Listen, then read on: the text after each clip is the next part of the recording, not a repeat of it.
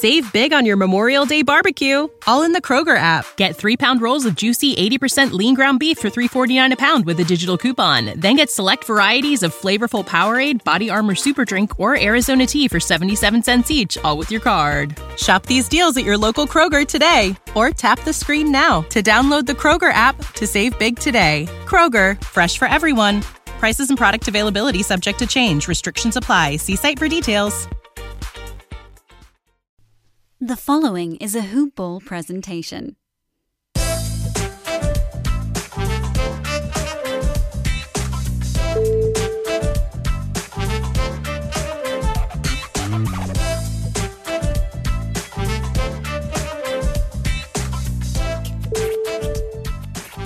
Oh, we back, baby. Yes, it is I, Lyle Swithenbank. This is the Pelican Scoop, a Hoop Ball presentation. I'd like to welcome you all back to our inaugural episode, I suppose, of my NBA off-season.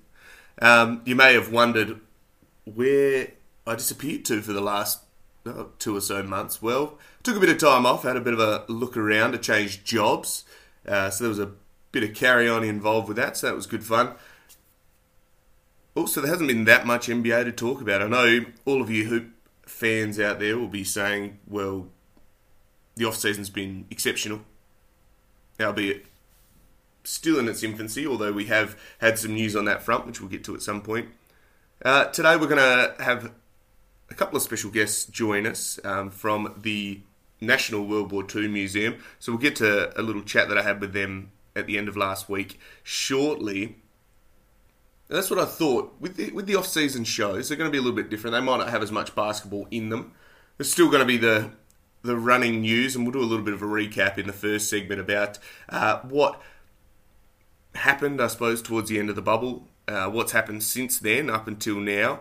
And then we're going to bring our guests on. We'll have a bit of a chat. Of course, we will plug everything that's going over at Hoop Ball as well, which you guys can get around. There's a lot of exciting stuff happening, actually, and maybe we'll have a chat about that first up before I fire in. As always, you can follow me on Twitter at Lyle Swithenbank. You can also like the show at Hoop Ball Pels on Twitter, as well as go and like and subscribe to any of the other Hoop Ball shows as well. I think we've got just about every team now. There's a fair few, so make sure you go and search them. It's always at Hoop Ball Mavs or Hawks or Nets or Lakers. So make sure you go and have a look at them as well. Hoop Ball Fantasy is the overall site. And make sure you head over to the website as well. It's been rejazzed. It looks very, very schmick now. So you can go and find all of the articles and betting and fantasy advice or whatever your heart desires, NBA news. Yeah, it's all over there. So go and have a look. What I will plug and what I think everyone is very, very excited about is the launch of the Hoop Ball paid products. So there's a fair bit coming out. This is very, very exciting. It's obviously nearing fantasy season, as we'll get to. But listen up, this is big. On Monday, probably around the time that this show drops, I guess, after this weekend, Hoop Ball's entire portfolio of goodies for the 2020-2021 season is coming out. This is the draft guide, future access pass to the Brewski 150, which is the best draft guide for your fantasy leagues that you can get.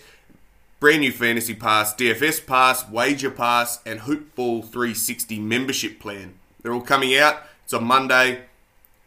Little more on it. You guys know what the draft guide, the Brewski 150 are. The guide is the best NBA fantasy draft resource on earth, as I said, and the Brewski 150 is the single best ranked list every year for the last decade. So if you want to win, you've got to get this, basically. Go and get it. But Hoop Ball's new subscriptions are what's going to change how you play fantasy. Going to revolutionise it. You can bet, you can watch the NBA, play your fantasy. The Fantasy Pass has a draft guide, Brewski 150, and all of our in-season tools in it. The DFS Pass has lineups and Discord chats. The Wager Pass has winners from the best young handicappers in the industry. You're going to have a bit of a break after reading all this. Your mind is going to be blown at extraordinary low monthly rates. So make sure you go and follow at Hoop Ball Fantasy on Twitter, as I talked about. For updates, or head to hoop-ball.com and sign up for the email list to make sure you get alerted when it's out. But we're informed it's going to be dropping on Monday, and there's going to be so many updates coming. All of the tools that all the fantasy players out there have been using, as well as all the gambling stuff over at Today in Sports Betting. That's where you want to be, guys. Get hold of this, go and check it out, and get around the whole Hoop Ball fraternity. I guess it's a phenomenal little team that they've got over there, and it continues to grow. I say little, but there's a fair few people involved now, and I think we've got some of the best coverage in fantasy and in the NBA. So make sure you go and do that. I might be biased, but go and do that. In addition, I'll thank our sponsors, mybookie.ag. Phenomenal partners that we have over at Hoopball. Use the code Hoopball or today when you sign up, and you will get a price match. They've got a whole heap of deals over there. Make sure you go and use MyBookie for any of your sign-ups or your any of your gambling. So make sure you go and do that. In addition, you need to go and support our friends at Manscaped, manscaped.com. Fantastic little operators over there with some great shavers and products for all of your grooming needs, whether it's a cream or an oil or a shaver. The Lawnmower 3.0 apparently is the top of the range shaver that you can get. It's got a light, it's waterproof. Whatever you need, whatever you want, they've got it. So make sure you head over to those guys and support our sponsors. Now, enough housekeeping. We're going to chat Pels. We're going to unpack what's happened in the off-season. So, to recap, we went into the bubble, played the first game against Utah on Friday the 31st of July. We lost that. Then we played LA. We lost that. We won against Memphis. Lost against Sac, beat Washington, lost to San Antonio, lost to Sacramento, and lost to Orlando. So in the end, we actually didn't qualify for the playoffs at all. After all of the hype that was meant to be related to the Pelicans, and I suppose their arguably soft schedule is what we were told, and what all the pundits were betting. It was set up for us to succeed, and we didn't come out and play the best that we could have, and unfortunately it cost us. So, I suppose that's a lesson. We're a young side. I know it was an upheaval moving to the bubble and having to settle in there, but unfortunately probably didn't get the results that we were looking for. I suppose in light of the dismal showing in the bubble, unfortunately Alvin Gentry was dismissed, as we talked about on my last podcast before I went on my own hiatus, and we've landed a new coach. Stan Van Gundy, you know him as the coach of the Magic, the Heat, Detroit Pistons, as well as NBA analyst and social commentator on online and on ESPN. Definitely a guy with a wealth of knowledge. He has above 500 winning record. He turned Dwight Howard and that Magic into a contender back in 2009. I think they made the finals, and really he revolutionised a bit of this positionless basketball. So for him, adapting to the modern game, I don't think has been too difficult, especially having a year out and being able to watch it.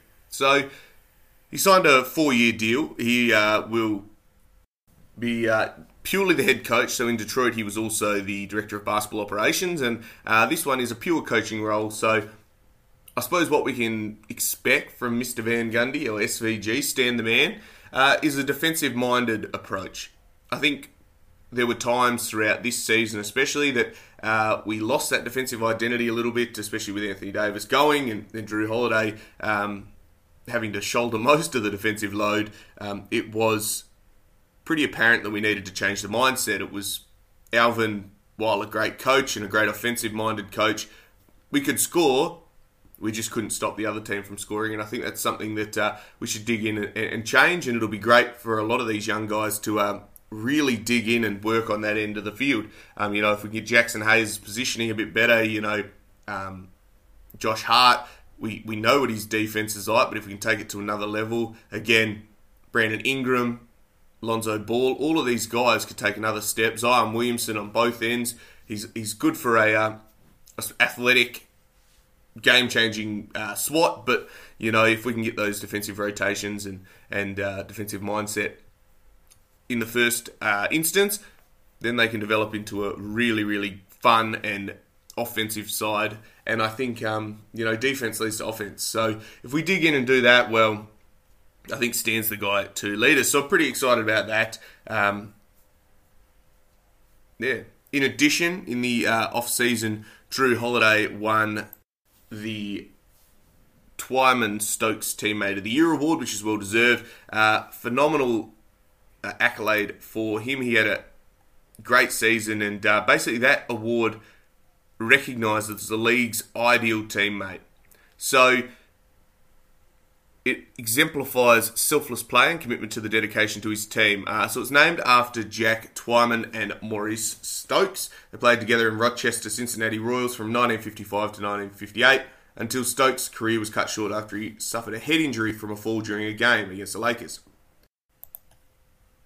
Twyman became Stokes' legal guardian and advocate until 1970 when Stokes died. So a phenomenal accolade for Drew to win, and in honour of some of the greats and some of the selfless people that we see around this league, and a real testament to his character and what he does around the team. So all props to Drew for that one. Very, very excited. Staying on the Drew Holiday news, it seems that he is on the trading block. I think a lot of us saw this coming. I don't think it's a big surprise to a lot of people. And I don't think there's any animosity or any I suppose, disappointment in this. I'd love to keep him on the side. But again, if Drew gets traded to a contender and he can go and get a ring, well, he deserves it. He's been an absolute professional champion the whole time, and winning the awards, being an all-star, all-defensive player, contender every year. So, I honestly think good for Drew. If they can get him over there and we can get some good return for him, well, all the better for us. So, not mad about that at all. Griff came out and said that they were having conversations about it as to whether or not it'll happen. Well, that'll be something for the front office to work out. And again, if he gets traded, he gets traded. If he doesn't, well, we'll keep him, and he'll be phenomenal leading the young side for another year. So, we're happy with that. But all the best to Drew, and hopefully we get to keep him. But if he does go, well, thank you, Drew Holiday, for everything that you've done. Now, I suppose the biggest news coming out, and this is only probably yesterday, I think it came out, was the NBA Players Association has voted to commence the season on 22 December, which will give us a 79-day off-season. Will be the shortest in pro sports history. NBA's coming back. They're going to do a 72-game season, which should finish us before June, so that they can go and play in the Olympics, for anyone that would like to do that, which has been rescheduled to next year. This is great news. We're going to be straight back into it, but what it does mean is that we are go until the end of the season. The draft will be coming up in, I think, 2 weeks, and then after that, training camps open, free agency opens just after the draft, as well as the trades. It's going to be hectic. It's going to be an absolute flurry, so we'll be right here trying to keep you all up to date as to all the Pels news. I know they're looking at some interesting guys with their upcoming draft picks, so that'll be good to add another young piece, or if we can flip it and get a veteran presence, that'll also be pretty good, and might help us with developing some of these guys a bit quicker. So, pretty exciting, really. We're going to have Christmas Day basketball, which is always one of the best. I mean, in Australia, that's our Boxing Day, so you get up at about 3 in the morning and watch right through to about 9 o'clock in the morning until we get some cricket on after that. So, feel free to Google that if you haven't heard what cricket is. But we're all very lucky, I think. I think we're all so lucky in this world that, in this crazy, crazy world that we've had in this year, that I suppose, to date, that we're getting live sports, and that these guys are willing to put their bodies on the line and get back to work and keep a season going. At the end of the day, this is an entertainment business. yeah, it's a sport as well, but at the end of the day, they make their money from sponsors, from fans. This is where it comes from. So for them to get out there and go back to work when they've barely had a rest, they were in a bubble for, 3 months, it's a testament to them, and we appreciate what they've done, I suppose, for the fans and for the NBA and, for all those guys that have a vested interest in it. Props to you guys. So thanks for organising all of that. Now, enough of my carry-on. This is the interview that I've been very, very excited to have. I spoke to them on Friday. It's on Zoom, so we'll do a brief introduction, and then the sound quality may drop a little bit. We'll try our best to sort that out. Otherwise, very, very excited. All the way from New Orleans, World War II Museum, the National World War II Museum. I am joined by Kim Guise and Collin Makamson. Now, Kim Guise is the Assistant Director for Curatorial Services, and Collin is the Assistant Director of Education Curriculum at the World War II Museum. How you going, guys? Hi there. Good. Thanks for having us. Oh, no, it's all my pleasure. As we were talking off air, this is the first of my off-season, I'm going to call them. So it's a real pleasure to have both of you on here and spend your time chatting with me and all of our guests. I know they'll be very excited to hear from you both. Can you give us a bit of a background as to what your roles are at the World War II Museum? Kim? Sure, I'll start. So I work in our Curatorial Services Department as the Assistant Director for Curatorial Services. And essentially, I'm a curator plus. I work a lot with our collection, with the museum's artifacts. So we have around 250,000 objects in the collection and quite a nice archive that grows daily. We're still receiving material from World War II to help us tell the story of the American experience in World War II. And I work very closely with that material. A lot of the material that we receive is directly from either veterans or the families of American veterans. So it's personal material that we are receiving. And so that's pretty exciting work. And I'm the Assistant Director of Education for Curriculum, and I work in our museum's Media and Education Center. And I work primarily with teachers and students. So using some of the collection material, artifacts, oral histories that Kim and her side of the museum specialize in to, help teachers bring World War II content to life in their classrooms, to hopefully keep students, both locally here in New Orleans, but then nationally around the country, interested in the story of World War II. If we think about sort of that gap of time is only going to keep widening from World War II 75, 80 years ago now, to students who are mostly growing up without a living connection to World War II. I know when I was growing up, when, you were supposed to talk to a World War II veteran, you talked to anybody. They were everywhere. Your postman, your next door neighbor, your grandma, your grandpa. And that's not the case anymore. So as it further recedes in time away, we want to make sure it stays relevant by giving teachers material to work with, but then also exciting stuff from the collection, really cool artifacts, oral histories to hear. Even though if a veteran may be gone, they can still tell their story through oral histories from our collection. So hopefully keeping the World War II story alive. And no, it's sort of counter to that narrative of, kids today don't care about history. We have thousands of kids that we connect with through thousands of classrooms who really, really have a rabid interest in World War II history. So I think it's in pretty good hands for the future. Yeah, that sounds phenomenal. And I think you hit the nail on the head that it is, I suppose, the gap is widening. You lose that connection. I know in Australia, World War II and World War One, I think everyone can sort of trace their heritage back towards that sort of era. But again, there's a whole generation now that, I think I caught the last World War II veterans that Australia has in my, I suppose, youth, and I know growing up in my country town, we had a whole heap of World War II veterans that have long gone, but the stories that you hear from them are just phenomenal. And I think you can't recreate that. I don't think there's ever going to be an experience again that was quite like World War One, World War Two, and the experiences and the stories and the anecdotes that come out of that, and the memorabilia and I suppose everything that comes out of it is just unable to be recreated. So what was the premise behind putting the World War II museum in New Orleans? Was there a basis as to why that was the place?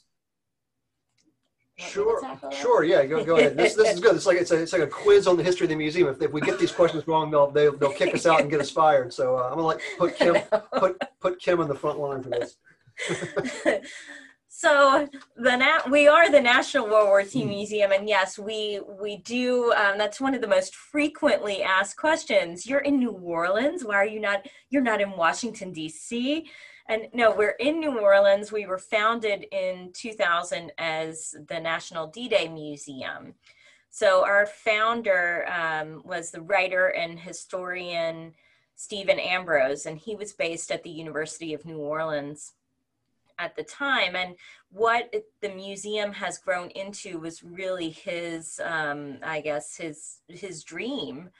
And so a lot of his work focused on the Normandy invasion and the individual and institution that made a lot of that invasion and other invasions possible. And that's Higgins Industries, an outfit that was here in New Orleans that employed around 20,000 individuals and built around 20,000 different watercraft for the U.S. Navy. So the museum was founded as the D-Day Museum here in New Orleans in 2000, opened in 2000.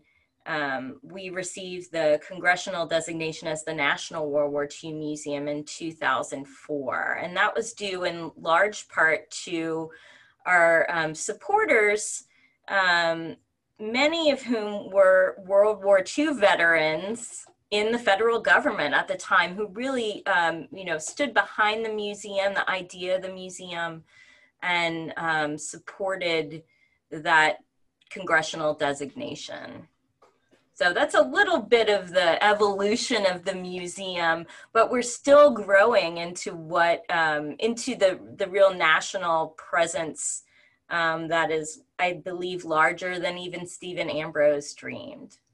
Yeah, for some of the locals here, they still kind of colloquially refer to as, some do, as the D-Day Museum, right? It's like, and so there are still some signs and remnants of that. But like Kim said, we went from a museum responsible for telling the story of one day in the history of World War II to a museum responsible for telling the story of every day in all theaters and the home front in World War II. So the mission has expanded, as has the campus. So if anyone listening who's had a chance to visit us, great. But if you haven't visited us in a few years, the campus has probably grown since you've last visited. So we've had to really expand our scope of our exhibits and really putting a lot of sort of up to date, immersive exhibitry in there as well. And those boats and crafts that Kim were referring to, for listeners who may not be familiar, if you've seen sort of, the opening scenes and, Saving Private Ryan, that small little craft with the ramp that opens up on the beach, that's the sort of the colloquial known as the Higgins boat, even though Higgins Industries made a lot of other craft as well. But that's kind of iconic craft. Stephen Ambrose interviewed former President Dwight Eisenhower. He said, those are the boats that won the war for us. So this idea of having a museum to tell the story of both the D-Day invasions and then sort of the craft that made it possible, it seemed only appropriate to have that here in New Orleans. That's phenomenal. Yeah, well, there's a lot deeper reason to it than at face value. So, I mean, that's really interesting. I mean, I was there in 2017 and I was overwhelmed by the size of the museum. You walk in and I don't know if it's still like that, but they had the aeroplanes in the opening, I suppose, foyer, and from there it just was re-immersed, I suppose, into each different area. and different front, and just the, I suppose, detail and effort that goes into those exhibits. It's phenomenal. And if you're down there or you're heading there, go and have a look, because it's definitely worth a look. How did both of you get into working at the World War II Museum? Was there a story related to that, or was it just? I am from New Orleans, so I am extremely lucky in that it's, a lot of factors came together with my getting here. But I have a background in German and German history, German language and culture, and in library and information science. So I work a lot with the museum's archival material, and have been with the museum for 12 years. So I've seen a lot of the growth and taken on a lot of the material. So it was, I'm really fortunate that the museum is in my hometown. So perfect alignment there. Yeah, she's one of the rare native New Orleanians, so a rare find as well. My whole family's teachers. My mom, my dad, both my grandmothers, my uncle, my sister. Education was something I grew up with. I grew up in underneath my parents' desks after school. So I always liked history, but I went to school for history, but I didn't quite know that, there was options to teach or present or explore history sort of outside of the classroom. And I started working in museums in 2006 in different types, doing hands-on education at science centers. And about 10 years ago, there was an opening here in New Orleans, and I applied. And I'm still waiting for someone to say it's been a giant prank at my expense that they let me work here. But I feel real privileged to do so. But yeah, also it's talking about, I think you mentioned at the start about how that World War II experience is really universal. It's everyone had a connection, a familial connection of, both my grandfathers, who served, and then all of their extended family. So it's definitely something that's personal as well. And I think that's probably true for Kim as well. Yeah, I think we both gravitate, and a lot of our colleagues here gravitate to the stories of the war, the stories of individual experiences, and how to collect those, how to document and catalog those, and how to bring them to the public of all ages. Oh, I'm sure it's just an absolute experience every time you get something new coming. You go, oh, what's this? And document through it and the stories and associated with it. Is there anything that you've ever received that came in, or that was donated, I suppose, to the museum that was like, that stuck with you, that was the best thing you've ever seen or the most interesting? Or the thing that came in today, every single day I find something or rediscover something exciting. So I specialize in the prisoner of war experience, and there is so much exciting material that we have in our collection related to that particular experience of American POWs in World War II, both in Europe and the Pacific. And in particular, things that they made, that they created, handmade items that they made either for recreational purposes or to make their lives a little easier. So whether it's a pair of denim gloves that were a pair of gloves made by an American POW in Japan who had to unload truckfuls of coal. So he fashioned these denim gloves to make his work a little bit easier. So we have those gloves in the collection. They're still coal stained, they're barely held together, full of holes, but amazing material. Then we also have a violin that was made in Stalag Luft 1 in northern Germany by an American pilot POW. So, it's a beautiful, beautiful craftsmanship. You would never know that this was made in a POW camp. But those are, some of the items that I gravitate towards. And we also have, incredible items from women. And we're receiving another collection shortly from a WASP. So a flight jacket from a woman pilot. Just some really unique material, but it comes in every day. I hear about something new that's pretty exciting. Yeah, and it's not as common anymore, and certainly in this new pandemic environment.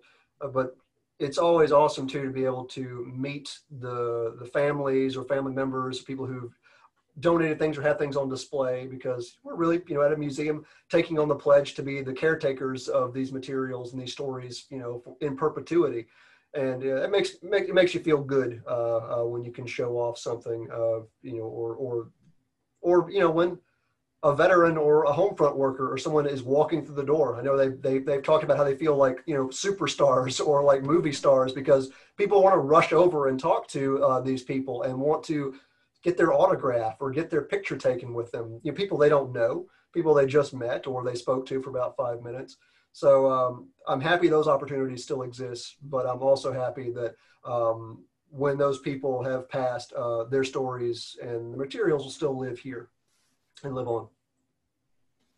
It's honestly, like, from an outsider looking in, it's quite admirable, like what the museum is doing to be able to keep those stories going on, and I suppose you become almost the custodian of the the war, I guess, and what an awesome experience being able to, I suppose, get the first-hand insight as to each artifact and the stories from the families. I'm almost lost for words, honestly. That sounds awesome. It really does sound awesome. I'm a bit of a history nut, and I love all that sort of stuff. So for me, I'm sitting there sort of fangirling over here. Yeah. Has it changed much? I don't know if you keep a fairly succinct timeline, I guess, but I mean, I was at 2017. Has it expanded since then? Yeah, if it changes a bit. If people visiting, when things calm down a bit, it's New Orleans. There's never a lack of things to do or places to go or places to stay, but the museum since 2017, was it 2019? Was it last year that we hear a lot from people at the museum that it's kind of overwhelming. It's a lot to see, a lot to take in a full day. You don't have to do that anymore because now, directly across the museum, we have the museum's own hotel. We've opened up a hotel, the Higgins Hotel, right across the street from the museum, where you can stay and explore the museum. It's also a great jumping off point to the French Quarter or the Lower Garden District. Ride the streetcar wherever you want, hop, skip, and a jump away from a lot of great restaurants. Lightly World War II themed. There's no like barbed wire or camouflage wallpaper or anything, but it has a cool World War II feel to it. So since 2017, I'd say that's the main addition that's been made. I think, was Arsenal Democracy open then? Maybe. I don't know either.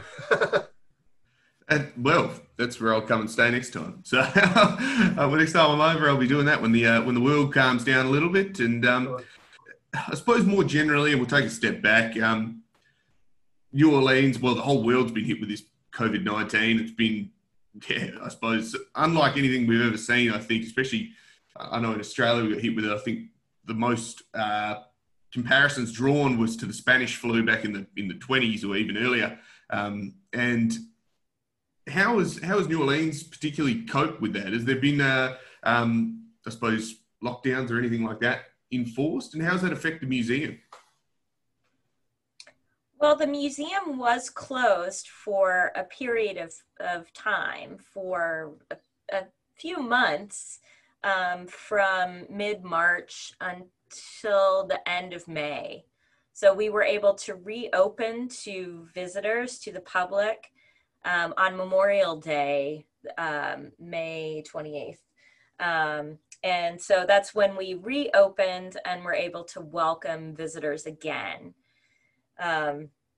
Of course, our visitation is nowhere near what it was. So for today's visitors, who of course have to wear a mask in our galleries, it's quite nice because the galleries are not that crowded, which is, good for distancing, but not necessarily great for business. And I think, New Orleans, with our wealth of cultural institutions and other entities related to the tourism industry, the pandemic has been pretty devastating for musicians, for restaurateurs, for anyone who works in the hospitality industry. So, and sports. So, on all of those levels, it's been pretty tough going in New Orleans. Do you have anything to add? No, I think we were, we were early on in the pandemic. New Orleans was sort of in one of the real sort of, hotbeds. But and New Orleans definitely has a reputation of, sort of marching to its own beat or doing things a bit differently than other parts of the country. But I'm proud of the fact that, New Orleans and the greater New Orleans region took it very seriously. And we're still being very, very cautious in terms of things opening up, monitoring. You see, I don't know, it maybe in, other parts of the world, it's not as intensive here, but yeah, here people are definitely playing it safe. And I'm very, very glad of that. It's definitely, people are being cautious, but, finding ways to, go about their lives as best they can. Yeah, I think that's all we can do. Is it's all uncharted waters, and the fact that you do feel for like you said, the musicians, the restaurateurs, hospitalities, and the thing that makes New Orleans, I suppose, it has its own heartbeat almost, and to take that away, I've seen photos and you see they're going, I'll walk down there, there's usually hundreds of thousands of people walking around, and hopefully we can all band together and get this sorted and just get back to some sort of normalcy. But it's good that it was, I suppose, the museum was closed only, I suppose, for a couple of months, and then was able to then implement social distancing and the like and be able to move on from there. I suppose otherwise it's been hurricane season from... Oh yeah, we had that too. Now, one thing to another, that's unbelievable. Every time I check the news, it seems to be another one hitting. We ran out of names. We're down to Greek letters in the Greek alphabet, so we've definitely been overserved as far as hurricanes go this season. We need to be cut off by someone. Yeah, that's unbelievable. But the last one only just hit last week, I think, from memory. And is there any more expected, or hopefully you'll get a break for a little bit? There is one out in the Gulf of Mexico currently. Do you know the current forecast? It slammed into Central America. It's a really powerful storm and did a lot of damage there, and then spun off back out into the towards Cuba and Florida, and it may yet spin back out into the Gulf, but it looks significantly weakened. You knock on wood. But it's Eta. I don't know my Greek, so it's whatever the one after Zeta is. So you'll be testing me there. I'm not sure. Well, if you guys could just catch a break, that'd be great. Just be able to have a bit of a go. But I assume both of you are still living in New Orleans and working there. And if someone was to come in and it's all gone back to normal, where would you take a visitor on a day trip, I suppose, for New Orleans, if you were to show them around, and what would be the ideal day? Okay, so this is if once everything is over and we're magically transported back, right? Plans. Yeah. Fingers crossed. So I think I tend to focus with visitors on three major, categories, I guess. Food, of course, being one of those categories. Food, music as another, and then the outdoors. So even if it's summer and it's super hot and sweaty, that's part of the environment, right? So I like to take visitors to one of our beautiful parks. I live very close to City Park, and it's a giant park with, even after the hurricane, there are still lots of beautiful old oak trees with Spanish moss hanging down. It's very picturesque, and it's also the site of the New Orleans Museum of Art, and they have a sculpture garden that is just beautiful, the New Orleans Botanical Garden. So it's an enormous park with lots to offer. So I usually take visitors there. The sculpture garden at the New Orleans Museum of Art is one of my favorite places in the city, and they've recently expanded. So that's definitely on my list. In terms of music, I think, you have to see some kind of live music here in New Orleans. And it's hard to avoid. Even during COVID, some musicians have started doing porch parties. So you'll walk through neighborhoods and people will be on their porches, with an upright piano, or with, what have you. The kid holding the iPad or the iPhone, live streaming it to somewhere. Yeah, so, it's brought about some very, innovative ways of bringing the New Orleans music, to the world. But I think musicians, not only are they, hurting for gigs, financially, I think it's just also they want to play for people, starved for that attention and for community.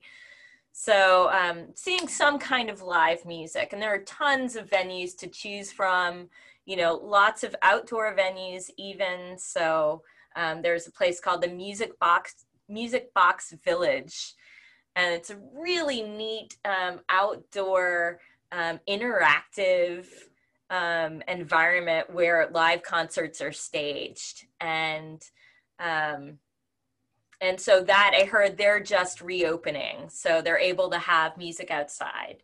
It's starting to be really nice. I mean, hurricanes aside, right now it's pretty nice outside in New Orleans, so it's cool.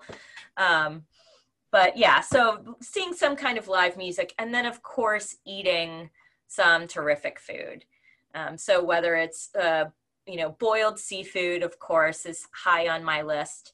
But also, if you're in the summertime, snowballs, snow cones, shaved ice, that kind of thing is another New Orleans hit. Yeah, any of those that Kim mentioned. And then, if you're in City Park, you're also a quick stroll away from, Bayou St. John. It's a really, really pretty place to, have a drink, have something to eat, just hang out. And then by City Park, or really throughout the city, I've always like to take people to, one of the sort of iconic, New Orleans cemeteries. New Orleans does burials, much different than, parts of the country. So it's, all above ground, tombs, cenotaphs, and sarcophaguses. So, and some of them very old, with some really, really a whole language of funereal artwork and design that if you know what you are looking for, you can sort of tell, who the person was, what fraternal organizations they belong to, what family they belong to. It's really, really fascinating. It's not as like goth as it sounds, like wandering around the cemetery. It's really cool, and it's a history walk and a history tour in and of itself. And then if whenever you visit, New Orleans is it's a party town. It's a big festival town. So really, whenever you visit, as long as it's not the blistering hot like July and August, almost every other weekend there's a music and food festival. So there's the big ones, like French Quarter Fest, Jazz Fest, like in the springtime. But there's, turn up any weekend, there'll be, there's a fried chicken festival. Oh, there's a po' boy festival. Oh, there's a blues and barbecue festival. Yeah, so it's any excuse to indulge, I guess. I didn't mention the drinks. Yeah, there are drinks here too in New Orleans. Might have heard. Yeah, no, I experienced those firsthand. When I was down there, we were there for Voodoo Fest, which that was really good fun. Yeah, I think that was would have been middle of October, I think, or end of October, I think. That was unlike a music festival I've ever been to before. That was awesome. That was really good fun. And that's in City Park too, with the beautiful oak trees. Exactly. Yeah, that's why it's just a spot on venue there as well. It is just the great space to hold that, and unfortunately, didn't get to see it without the music festival sitting on it. But it was very nice. So it is a Pelicans podcast. So I might have to. Are either of you follow the Pelicans? Oh, absolutely. Yeah. And one of the great things about coming to the museum is it's come experience the museum for the day, and you can take a pedicab or Lyft or Uber or walk to the Smoothie King Center. It's not that far at all. Yeah, it's pretty great to just get off of work and walk down the street and go watch a basketball game. Yeah, for sure. Yeah, we stayed. Well, I think we were just around the corner. We stayed at the Quisby, which was just around. I think it's a backpackers just around the or the hostel, but around the corner from the museum and the Smoothie King Centre. I think we walked down there. It wasn't too far from memory. I don't know. It was a while ago now. But the season that was weird season, really, really weird season. All of a sudden, we're firing up. We're in the middle of January, and bang, we're on hold, and then all of a sudden, we're off to Florida and we're playing there. Did you follow it closely, or are you more casual fans? No, I definitely watched, and I'm really excited that Zion's here, and it's I'm hopeful. We've had sort of at least one sort of generational superstar talent in Anthony Davis, but we had Chris Paul too earlier and during the Hornets, and I'm hoping, this time that they're going to really, do what they didn't really do for AD or Chris Paul, and that's sort of build around them. I mean, we had a couple of good playoff runs with AD here, like the 2018 playoffs when we swept the Trailblazers, which is, insane. But hopefully they do build around Zion. We have Stan Van Gundy, who, I'm excited about. I think Alvin Gentry liked the city. I think he liked living here. We would see him out at things a lot. And I think he liked the team. I think he'd done about as much as he could do. But I'm glad to see sort of that changing in the guard and have Stan, the superior Van Gundy, in charge. But no, I like the team. I like the Zion, obviously, and some of the young players, Jackson Hayes, Nikhil. I hope we keep Lonzo. Bi is a budding superstar, most improved player, not for any reason. I know Drew has obviously put in his time. He's been a great teammate and a great asset to the Pelicans. Perpetually slept on and underrated as a defender. If whatever everyone's saying is true, that he's maybe up for, being traded somewhere, I hope he goes to a contender that it can get him a ring and get him a championship before he's done, because that's always one of the highlights too of going to the games. The Smoothie King Center is a great venue because you're there's not a bad seat in the place, but like seeing him and his wife with his daughter like running around the floor, it's always really cool to see. But no, there's hope, and hopefully they do build around what they have in Zion. And that was, talk about a party during the draft, when they announced it. I mean, that was like people on the street, it was so energetic and so happy.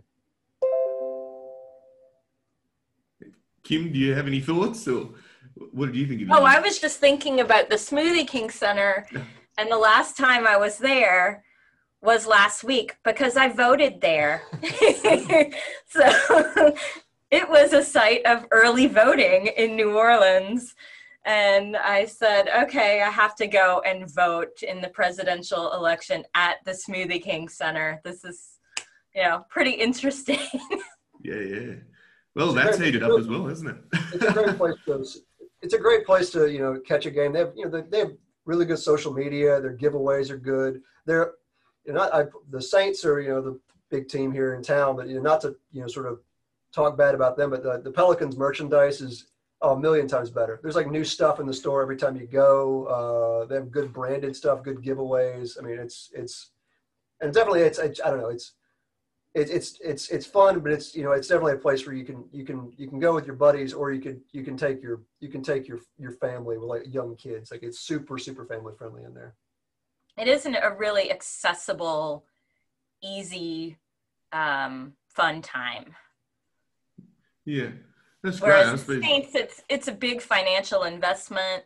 It's a big time investment. It's much more intimidating than a Pelicans game, which is fun. Yeah.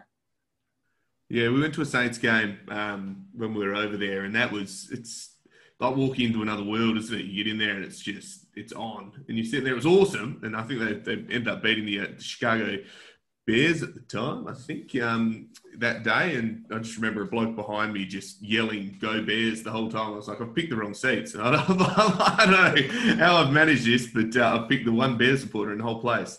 But, yeah, in terms of the Pelicans, I think the future's bright. I honestly think Stan Van Gundy, I echo what you say, is a good defensive-minded coach. I think he's had a couple of years away to have a look and analyse the game and I suppose evolve his own coaching style. So that'll be good.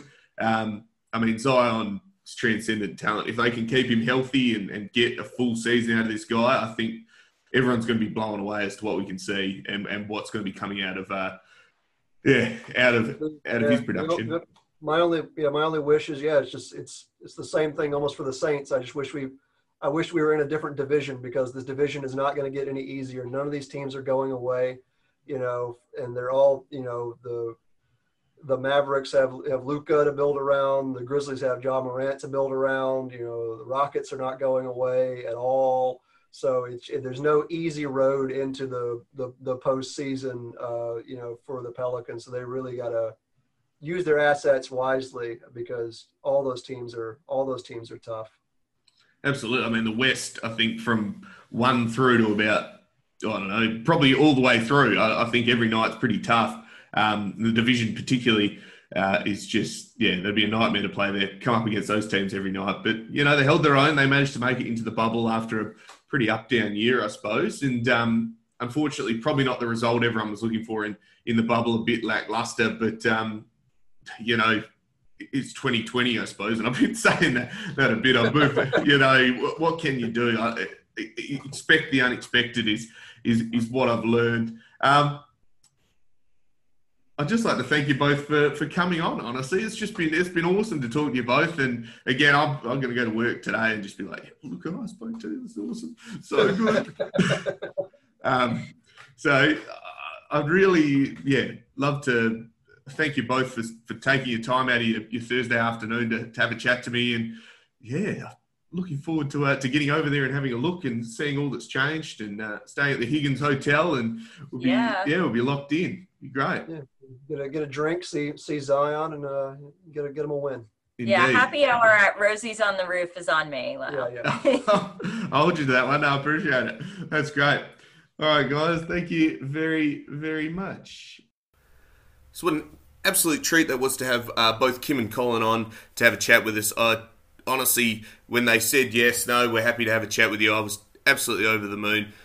As we've talked about in previous episodes, I've always wanted this to be more than just a New Orleans Pelicans podcast. It's a celebration of New Orleans, and by chatting to people around the community who are involved in things like the National World War II Museum, different tourist attractions, it gets the message out. As soon as we can travel and we can get over to different places, head down there and go and visit our friends at the National World War II Museum. Phenomenal place, a whole heap of history. And for other history nuts like myself, it is absolutely a can't miss. So make sure you go and do that.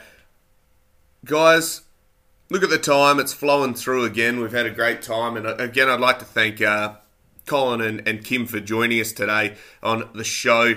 Phenomenal for them to give us up. They'll give up their time for us and share a bit of knowledge. So I think I might leave it at that.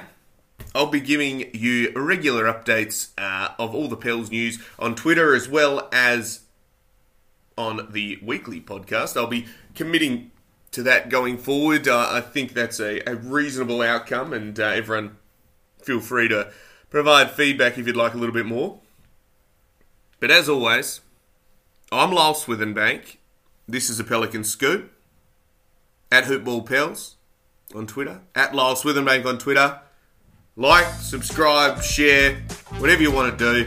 I'll speak to you next time. Bye for now.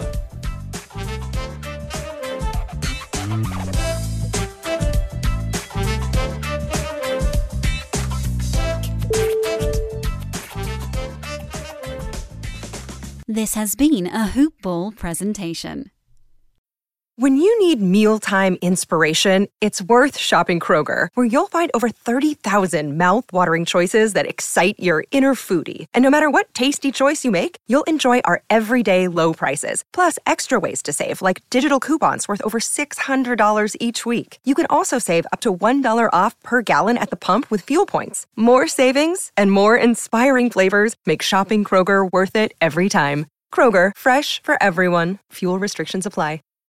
When you need mealtime inspiration, it's worth shopping Kroger, where you'll find over 30,000 mouth-watering choices that excite your inner foodie. And no matter what tasty choice you make, you'll enjoy our everyday low prices, plus extra ways to save, like digital coupons worth over $600 each week. You can also save up to $1 off per gallon at the pump with fuel points. More savings and more inspiring flavors make shopping Kroger worth it every time. Kroger, fresh for everyone. Fuel restrictions apply.